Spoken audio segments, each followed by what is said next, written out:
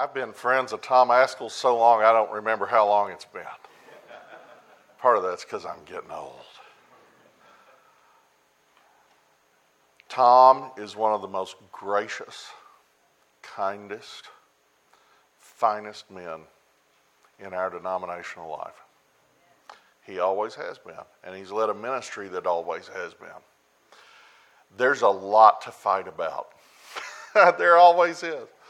And some of you are more familiar with Reformedville than others, so you know that's what Reformed people normally like to do is go around and fight. We just eat it up. It's something.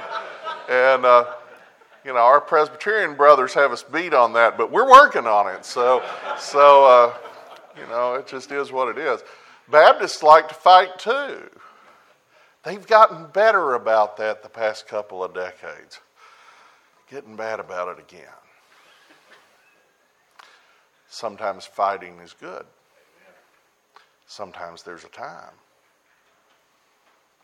If you aren't courageous enough to fight when you need to fight, what good are you? If the salt has lost its savor, it's fit for nothing. Social justice is not new. Social justice is one of those many terms we have in our life that isn't quite as it appears. As much as it pains me to say it, Tom accidentally used one of those terms. I'm not a founder of PayPal, and I want to stress that now, but I want to use it for an illustration. I got to be present at the creation. It's not quite the same. Peter Thiel founded PayPal. Max Levchin founded PayPal. Elon Musk gets to claim credit for founding PayPal because PayPal merged with X.com in or about March of 2000, and he had founded that. I wasn't that important. I just got to be cupbearer to the king. It's true. It was a glorious thing, but as much as you honor me, Tom, and that was just as great an introduction as I've ever had in my life, I don't want to take on more than I have earned. Social justice is like that. It tries to take on something that isn't inherent to the term. Justice is defined, as all things are defined, only by God. And God does define it, and He's very clear. You have to take His word seriously. Some people don't. Some people do, but perhaps don't see it quite as we do. Some people reject it utterly and would like to burn every last Bible, to shut up the word in the temple and sacrifice to Baal on the altar that Bezalel made. There's a range of people we're talking about here, and I don't want to condemn them all because they are absolutely not all worthy of condemnation. Many of them are wonderful, God-fearing people who absolutely love the Lord and who really are meaning to do right. It's really important that we be wise enough, discerning enough to know the difference. The difference is not entirely clear all the time. I'd go further than that. I don't even know if half of you people are any good. I mean, come on. Dr. Gerstner taught us that traditionalist total depravity is not total. Well, I think that the traditionalists would absolutely agree with the Reformed that there is at least depravity. I think it was Spurgeon who said that it would be very convenient if indeed God had painted a yellow stripe down the backs of the elect, but since He didn't, He was going to preach the gospel to all of them. And I tend to remind my preacher that it would be a really good idea for you to work in the gospel in every message, no matter how short or long. If it's 30 seconds of gospel or 50 minutes of gospel, makes no difference because the chairman of the deacons probably needs to get saved. I mean, you just don't know. I think we all know a few preachers who need to get saved, so, shouldn't shock us, right? I don't see the heart. God sees the heart. I might see the fruits, but I don't know what the fruits will be tomorrow. I don't know what's done in private. I should have grace toward every man, because there but for the grace of God go I. And if the only man in all of Scripture that God said was a man after his own heart could take the wife of one of his closest friends, Uriah the Hittite, one of the 30. Isn't that just tragic? You get to the end of the list of the 30, and of course there are 37 in them, and some higher critic somewhere will complain about that. But you know, I'm aware of how the Trump administration works. You only have one secretary of this or that at a time, but you may have a bunch of them. And there at the end of that list, who is it? Uriah the Hittite. That's one of his closest friends. One of his mighty men. And he looks down off the roof, and there he sees Bathsheba, and apparently she's what they called down at the high school kind of hot. And he liked her. He liked her a little too much. And he ends up getting her pregnant, killing her husband. But God says, that's a man after my own heart. Do you think he was talking about the murder and the adultery? No. He was talking about the direction. The ethical trajectory. But more than the ethical trajectory, the love David had in his heart for his father. It's the fatherhood of God that we need to spend more time on, not least because it makes less of us.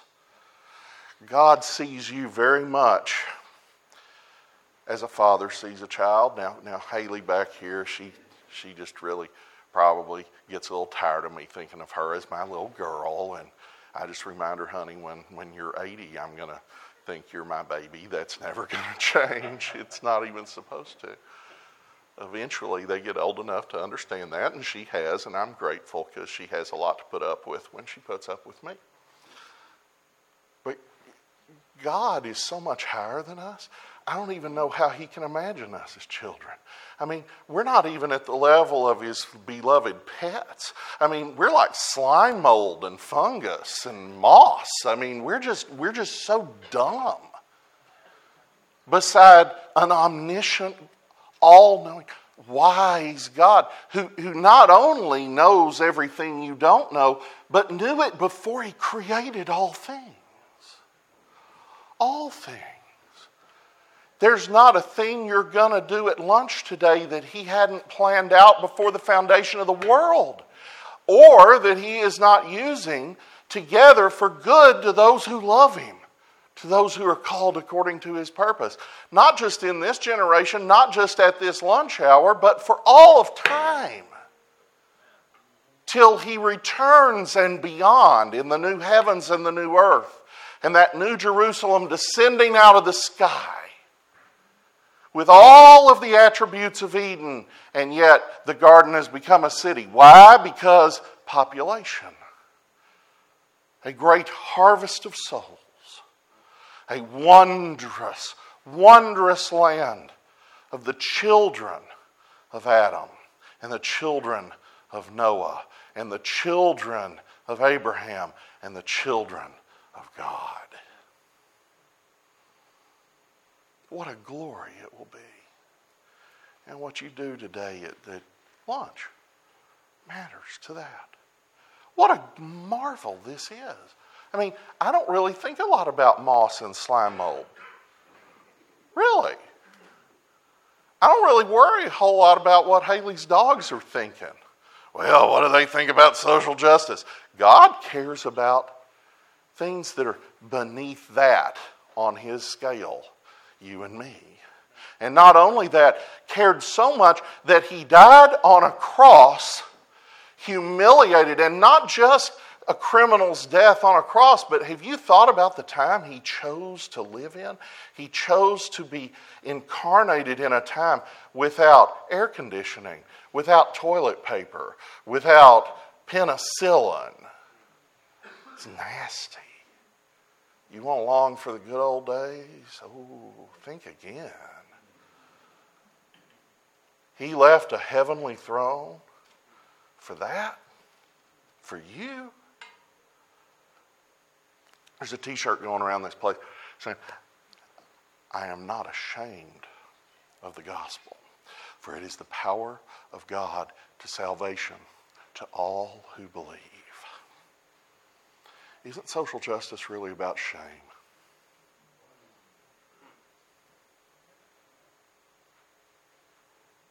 Isn't everything of the left really about shame?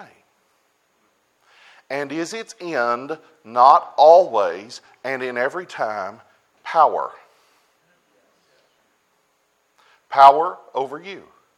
Power over what you think, what you say, what you do. Because what that great theologian Nietzsche teaches. There's you one. I knew that'd make you laugh. That greatest of theologians, Friedrich Nietzsche, who said when you give up the Christian God, you give up any right to Christian morality. He wasn't saying it with the direction we would. He was saying it with a very different one. It's why Hitler liked him so much. Because in the absence of the Christian God, you have no right to Christian morality. Christian morality must flow from a creator and a definer. In the absence of that, what claim do you have to any morality of any sort? If you're just matter in motion, if you are just a collection of molecules, if you are nothing but an ape that can think and has an opposable thumb and can figure out how to play a video game, if that's all you are, then several things follow logically from that. First, there's no sin nature, so you're completely neutral. Second, might makes right, because morality is defined by whoever's strongest. And by the way, in reality, that's one of those screw tape truths. Because in fact, right and wrong is defined by who is strongest. Is it not? And arrogating themselves to the level of gods, they assert the same thing, but while ignoring the Creator, and they stand in His place and seek to deify the state. And one of the glories of that deified state is that you can go work for the post office and be part of God. Really? There's a lot of attraction to being part of the commissariat. There's a lot of benefit in being part of an institution that dispenses blessings and curses in a covenantal fashion, like unto God, because the devil can do nothing but counterfeit. We are not dualists that believe there are dueling opposite gods. We are believers in Christ alone. The devil can only counterfeit. God has seen fit for him to roam freely about the earth for a time. But that doesn't make him a god. That makes him a Marvel villain. And we need the Hulk to come along and smack him down. Puny God, puny God, puny God. Fortunately, it won't be the Hulk, it'll be Jesus. Social justice is about shame. The devil is about shame. Not justice. Justice is God's work. But you start adding modifiers. It's the most amazing thing how we do that. We start adding an adjective here and there, and all of a sudden we have a completely new thing. This is not new. This is not new in the church, but it didn't start in the church. Now, I would contend if we had, another 40 hours instead of some number of minutes, I would contend that it starts with Eve and Adam. But let's just think about it in terms of what it is, which is cultural Marxism. I hear we're racists now if we call a cultural Marxism. How convenient that they get to, wait for it, define right and wrong. Because is that not the essence of this entire movement, to redefine right and wrong? And not only that, let's take one of their favorite concepts of the moment, which is microaggression. Could there possibly be a more anti-Christian concept than a microaggression? Now, I'm not saying you can't be a jerk in small ways. Of course you can. I'm particularly adept at it. I can give lessons. Some of you can too. I'm saying the concept of a microaggression assumes that small hurts should matter. Now, when you were a child, the older ones in the room, you were taught sticks and stones may break my bones, but names will never hurt me. Today, I'm sure they get a post-structural feminist lecture in place of that. I don't know what kind of world it will look like when everyone buys into the concept of microaggression, but I know it won't be Christ-like. The idea of turning the other cheek, gone. The idea that we would have grace on our brothers and sisters, gone. The idea that we would understand small things to be small and only react to those big things which must face reaction, gone. We must constantly be alienated from one another at all times. That is the new dogma.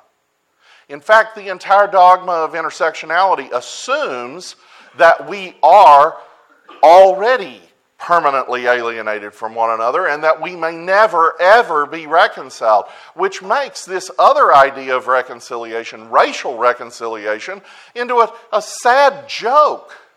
Because if we are permanently alienated from one another, we may never, ever be reconciled. The only possible reconciliation, ladies and gentlemen, is through the cross. It is not through critical theory. It is not through eating the apple. It is only through Christ, in whom there is no Jew or Greek, there is no slave or free. We are brothers and sisters under the fatherhood of God, who does truly see us as that 5-year-old child that Daddy calls out into the garage, says, honey, would you help Daddy work on the car? Why, yes, Daddy, I'd love to. The boy comes out there, little girl, whatever, and Daddy asks for a wrench and brings him a hammer. Oh, no, son, that's a hammer. This is what you use a hammer for. This is a wrench.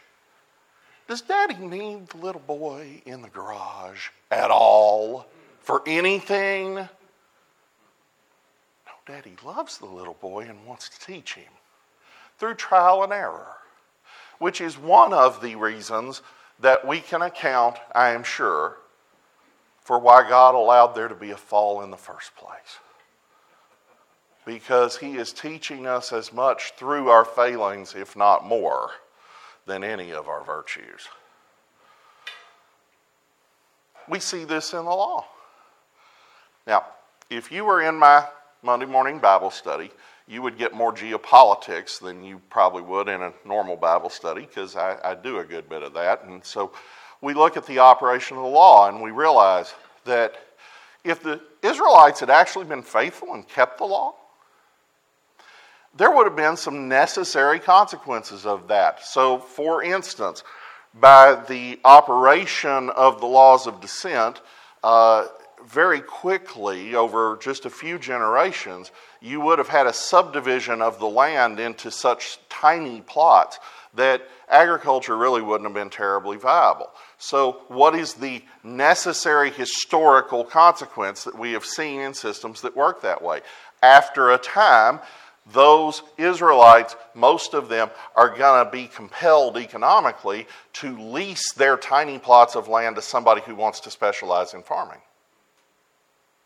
What are they then going to do? Well, they're going to go somewhere where they can get a job. So they're going to go to a city. Maybe it'll be Jerusalem. Maybe it'll be somewhere else. They're going to learn a trade. They're going to be a merchant. After a while, they're going to figure out that, you know what? If you happen to be outside of the territory from Dan to Beersheba, you're not actually obligated to show up in Jerusalem 3 times a year and live in a booth for a week and stuff like that.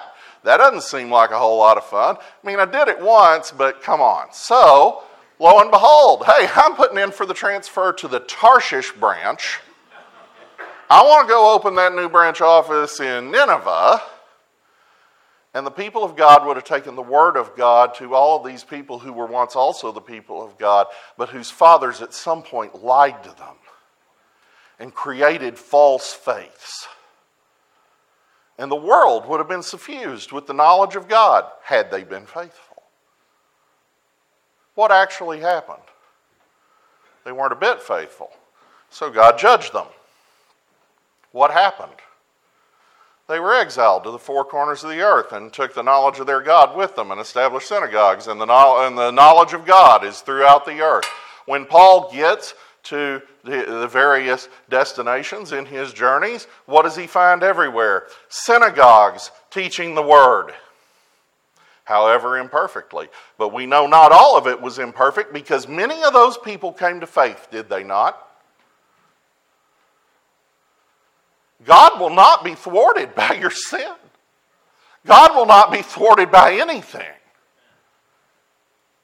God's plan is perfect and flawless and complete. But it involves sinners. And unless you're just a heel, you feel guilty about some things. So if we can use shame to herd you, it's a powerful tool. Karl Marx was a brilliant man. He was a terrible economist, but he was a brilliant man. And what he figured out was that in the Europe of his day, and in nearly all of the rest of the world too, there was an aristocracy that led everything, and it was entrenched because it was hereditary and because it was seen correctly by those people as legitimate. I'm not in favor of aristocracy because I'm an American. We overthrew those people. But if you happen to be one of the many millions who have sworn fealty to your Lord, whichever Lord that may be, then yes, legitimacy attaches. And Marx figured out a way to delegitimize the aristocracy. This is supposedly about power to the people. Is that what happened? Anywhere ever? No. That's not the brilliance of it. The brilliance of it was to get a bunch of people who saw one aristocracy as legitimate to overthrow it and replace it with an aristocracy of Marx's choosing. Is that not exactly what happened? Is that not what happened in every country that has ever succumbed to this ideology ever? To achieve that requires the decimation of the mediating institutions. Schaeffer talked a lot about this. But you've seen it. You've seen it with the same destruction of the mainline denominations 100 years ago that we're beginning to see in denominations again. Now, what you don't necessarily grasp about what happened then was that, for instance, in the 1920s, the proceedings of the General Assembly of the Presbyterian Church, USA, were front page news whenever they met. Not front page news in the Bay Beacon in Niceville, Florida. No, the New York Times. The church influenced culture in such a pervasive fashion that none could meaningfully stand against it.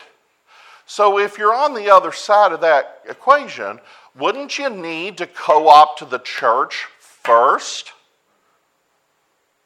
And indeed, the church was co-opted before the New Deal and all that went with it became possible. Isn't that interesting? We see that again.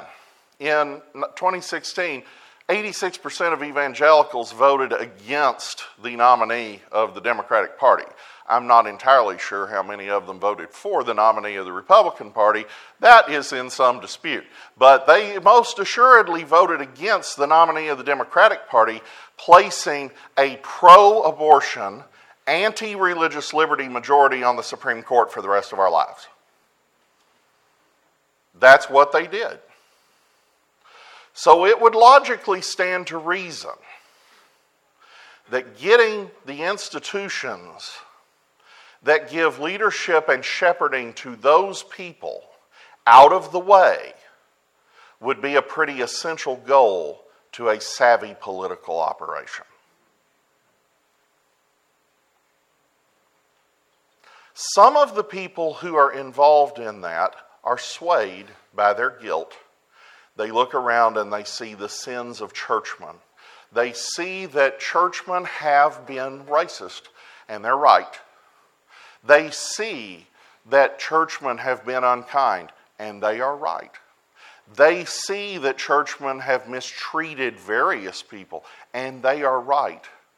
They are right for one very simple reason: total depravity. Man is always unkind. Man is always impure. Man is always wrong. Even his rightness, not merely his righteousness, but any rightness that might be in him, comes from God alone. There is nothing in you that is good. Your righteousness is as filthy rags, so it is easy to manipulate your guilt and your pity.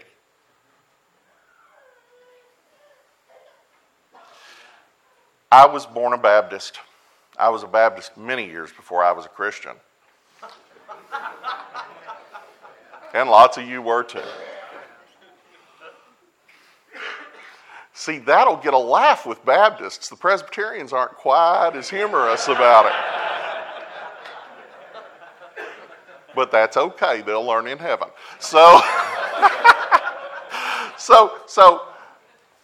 I love my Southern Baptist Convention. Not because I was born in it. Being born in it is a good way to know all that's wrong with it, right? And there's a lot, isn't there? And there always is. It doesn't really matter what generation we're in. There's always something going on, isn't there? Isn't there always something wrong in everything we care about? All of you are annoyed by your wife or your husband about something. Don't even pretend. I just can't believe when he does that. I'll just leave it there because honestly, it's mostly the guys. I mean, let's be real, it's just terrible. There's always something wrong in everything. And we should not be troubled by it. We should work diligently, as our Father does, to sanctify it, knowing perfectly well that just as our Father does, we are going to have to be patient, because half of what we do will be undone before we close our mouth. Is that not true? How many of your habitual sins have stuck with you a little longer than you told God they would? Get real. Are we unclear? Of course Baptist life is a mess. In fact, I'm going to tell you what, that's a feature, not a bug. It is. It is.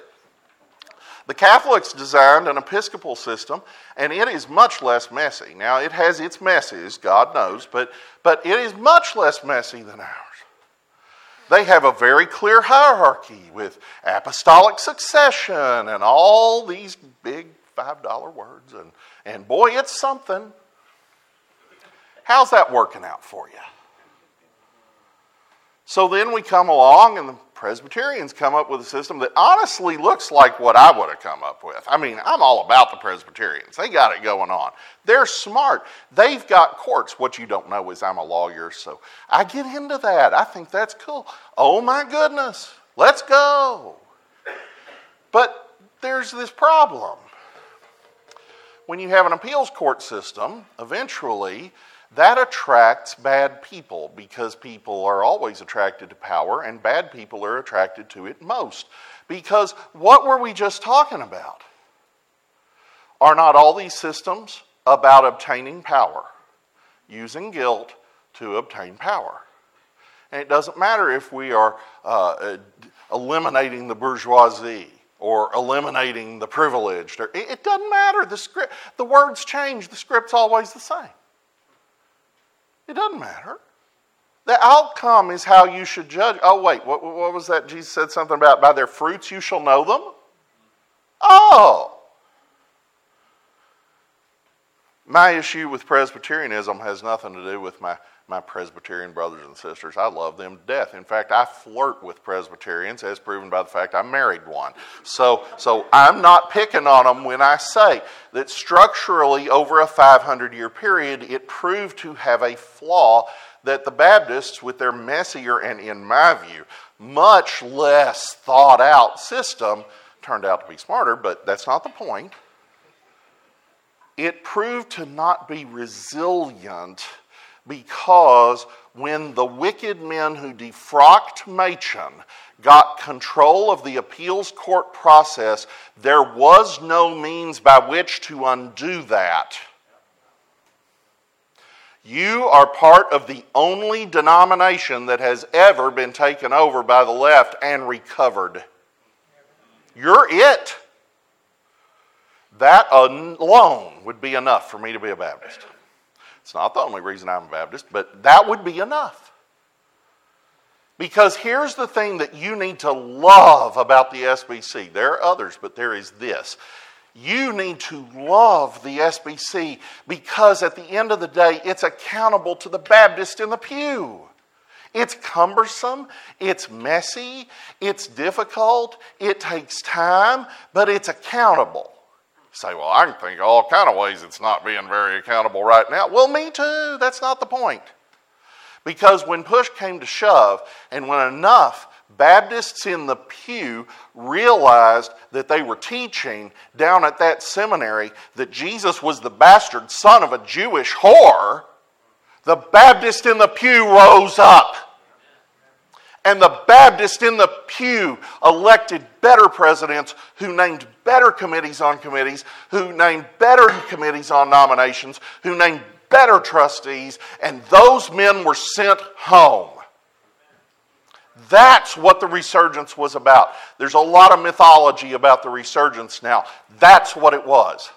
And I am pleased as a 49-year-old and therefore much too young to have mattered, to have been a very minor foot soldier at the end. I love those men. They're flawed too. Some of them are actually flawed. Some of them have been slandered. It doesn't matter. Are we worshiping men or worshiping God? Are we exalting His Word or those who preach it? I don't care what they do. I don't care what they did. If we need to make a change, we'll make it. What I care about is God and His Son who died for me. We have a mechanism. We have a polity that is conducive to a vast number of people motivated by the indwelling Holy Spirit to be able to make change. It's not perfect. Oh, it's not perfect. I wouldn't have designed it that way. But I'd have been wrong. You know, that's one of the things I do. I write bylaws for companies, mostly my own these days. That's cool. I started writing bylaws for things. I was in 7th grade. And the Ozark Middle School in Ozark, Arkansas decided, I assume that means the principal, decided that we should have a student body government. And they said, Rod, would you like to take a crack at writing the Constitution of the student body government?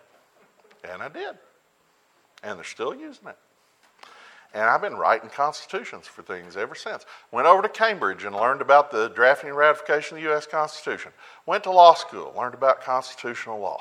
Been writing bylaws for corporations and for nonprofit organizations and for all kinds of things ever since. It's not a job. It's just kind of a joy. I just do it for fun. It's crazy. I'm a nerd.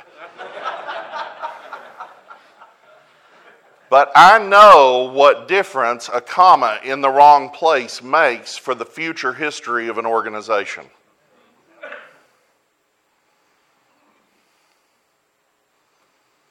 I wouldn't have designed it this way. But praise God, somebody did. Somebody was smarter than me. A lot of somebodies. You should love your SBC. Not to the exclusion of Christ. If it ever goes heretical and there's no way to bring it back, then abandon it, burn it down.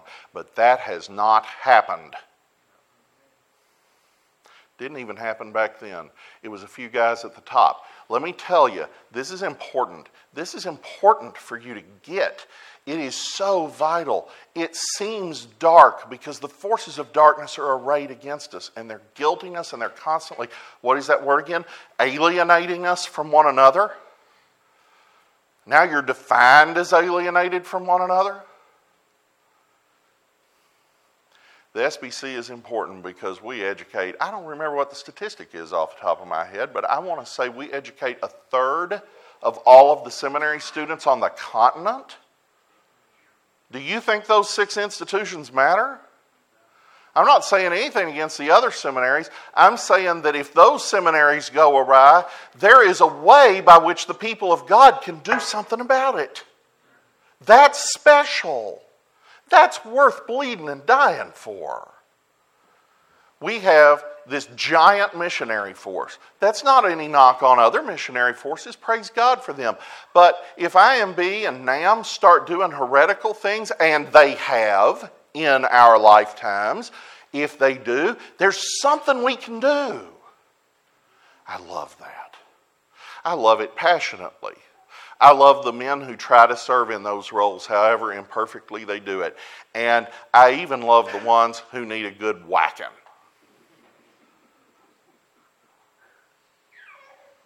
I love what God's done here. He has amassed a collection of people who believe passionately in the autonomy of the local church and the priesthood of the individual believer, and he gave them away.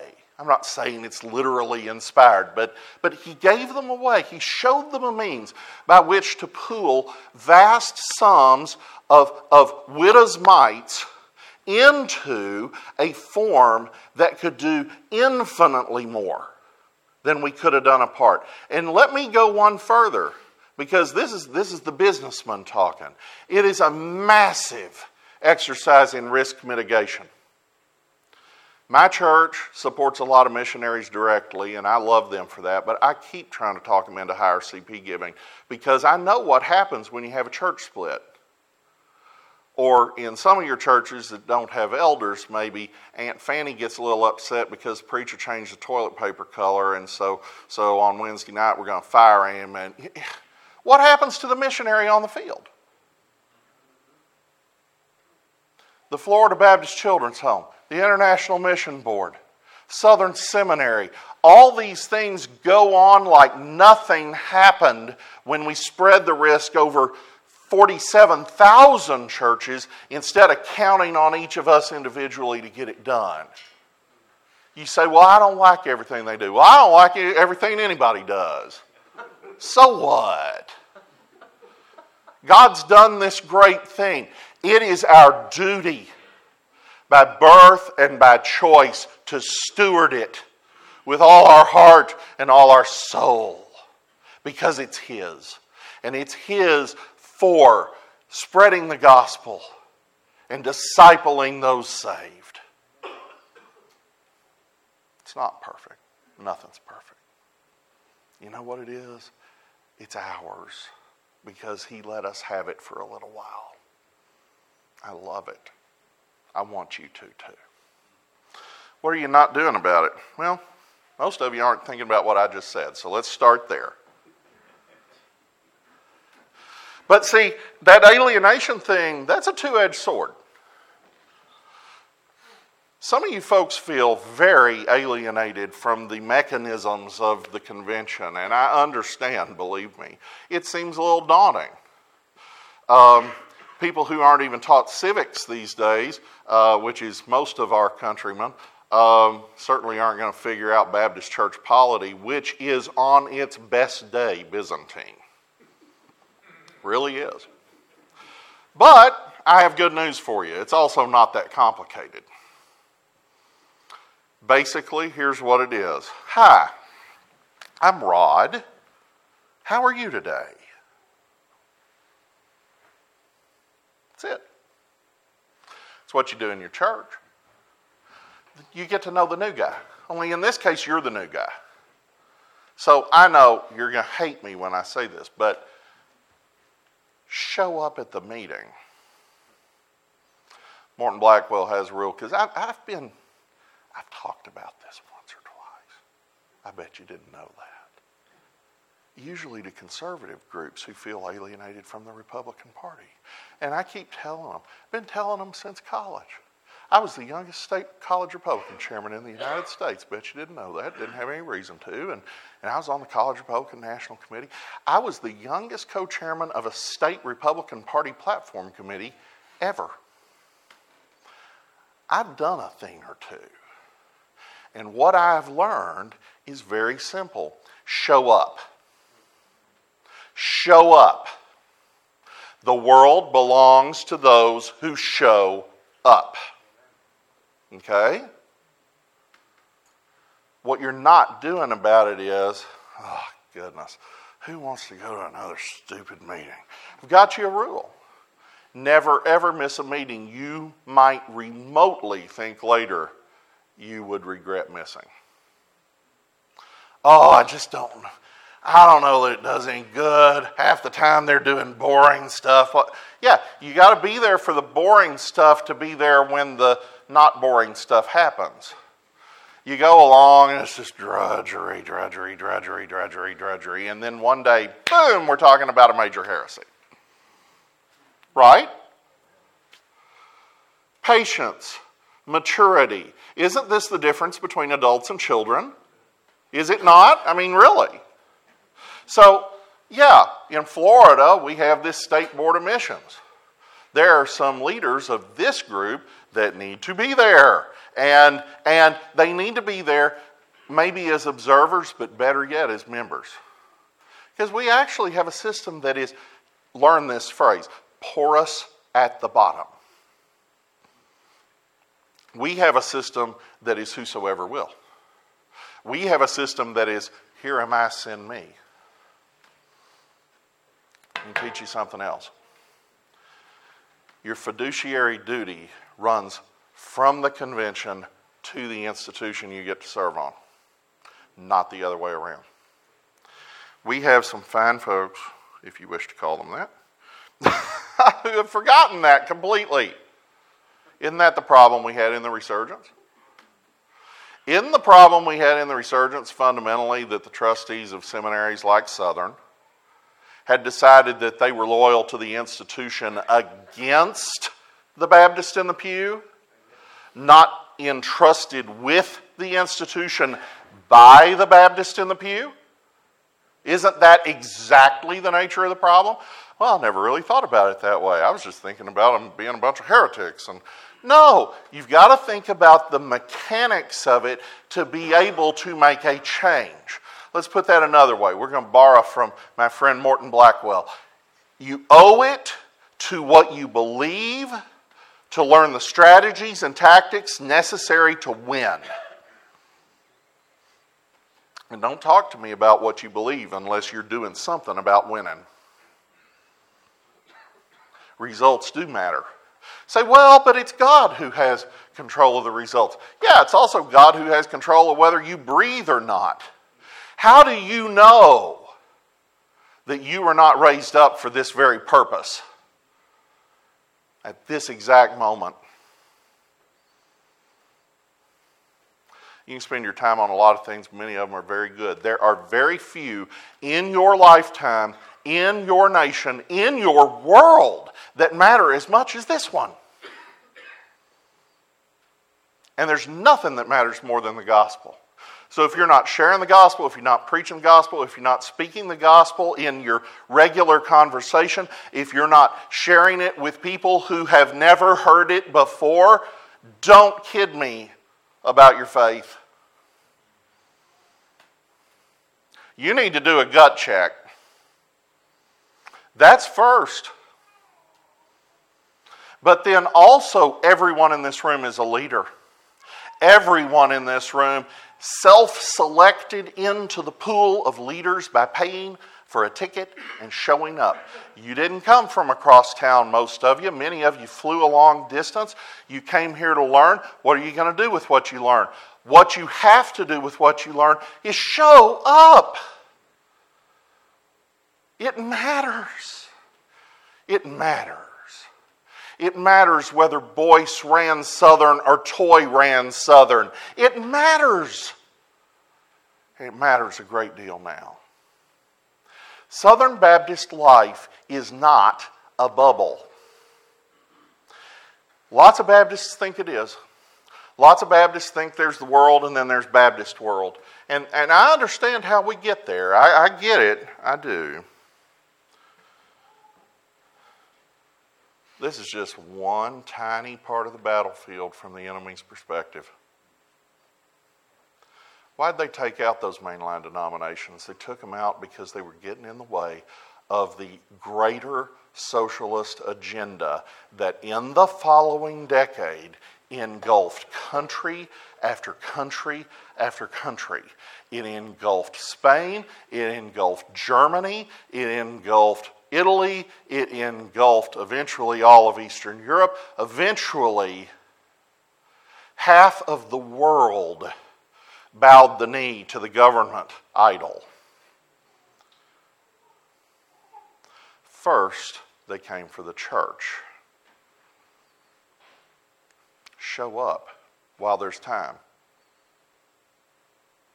Make hay before the rains and while the sun shines. There is time, but there is not much. And we don't get to count it. God alone numbers our days. So for His sake and for His glory, show up. Be the difference. And don't give me a bunch of theobabble about, no. It will happen through His people. He will do it, but He will do it through men and women of goodwill who love Him above all things because they are not ashamed of the gospel. For it is the power of God for salvation to all who believe. Show up. This battle can, and I believe will, be won. Thank you.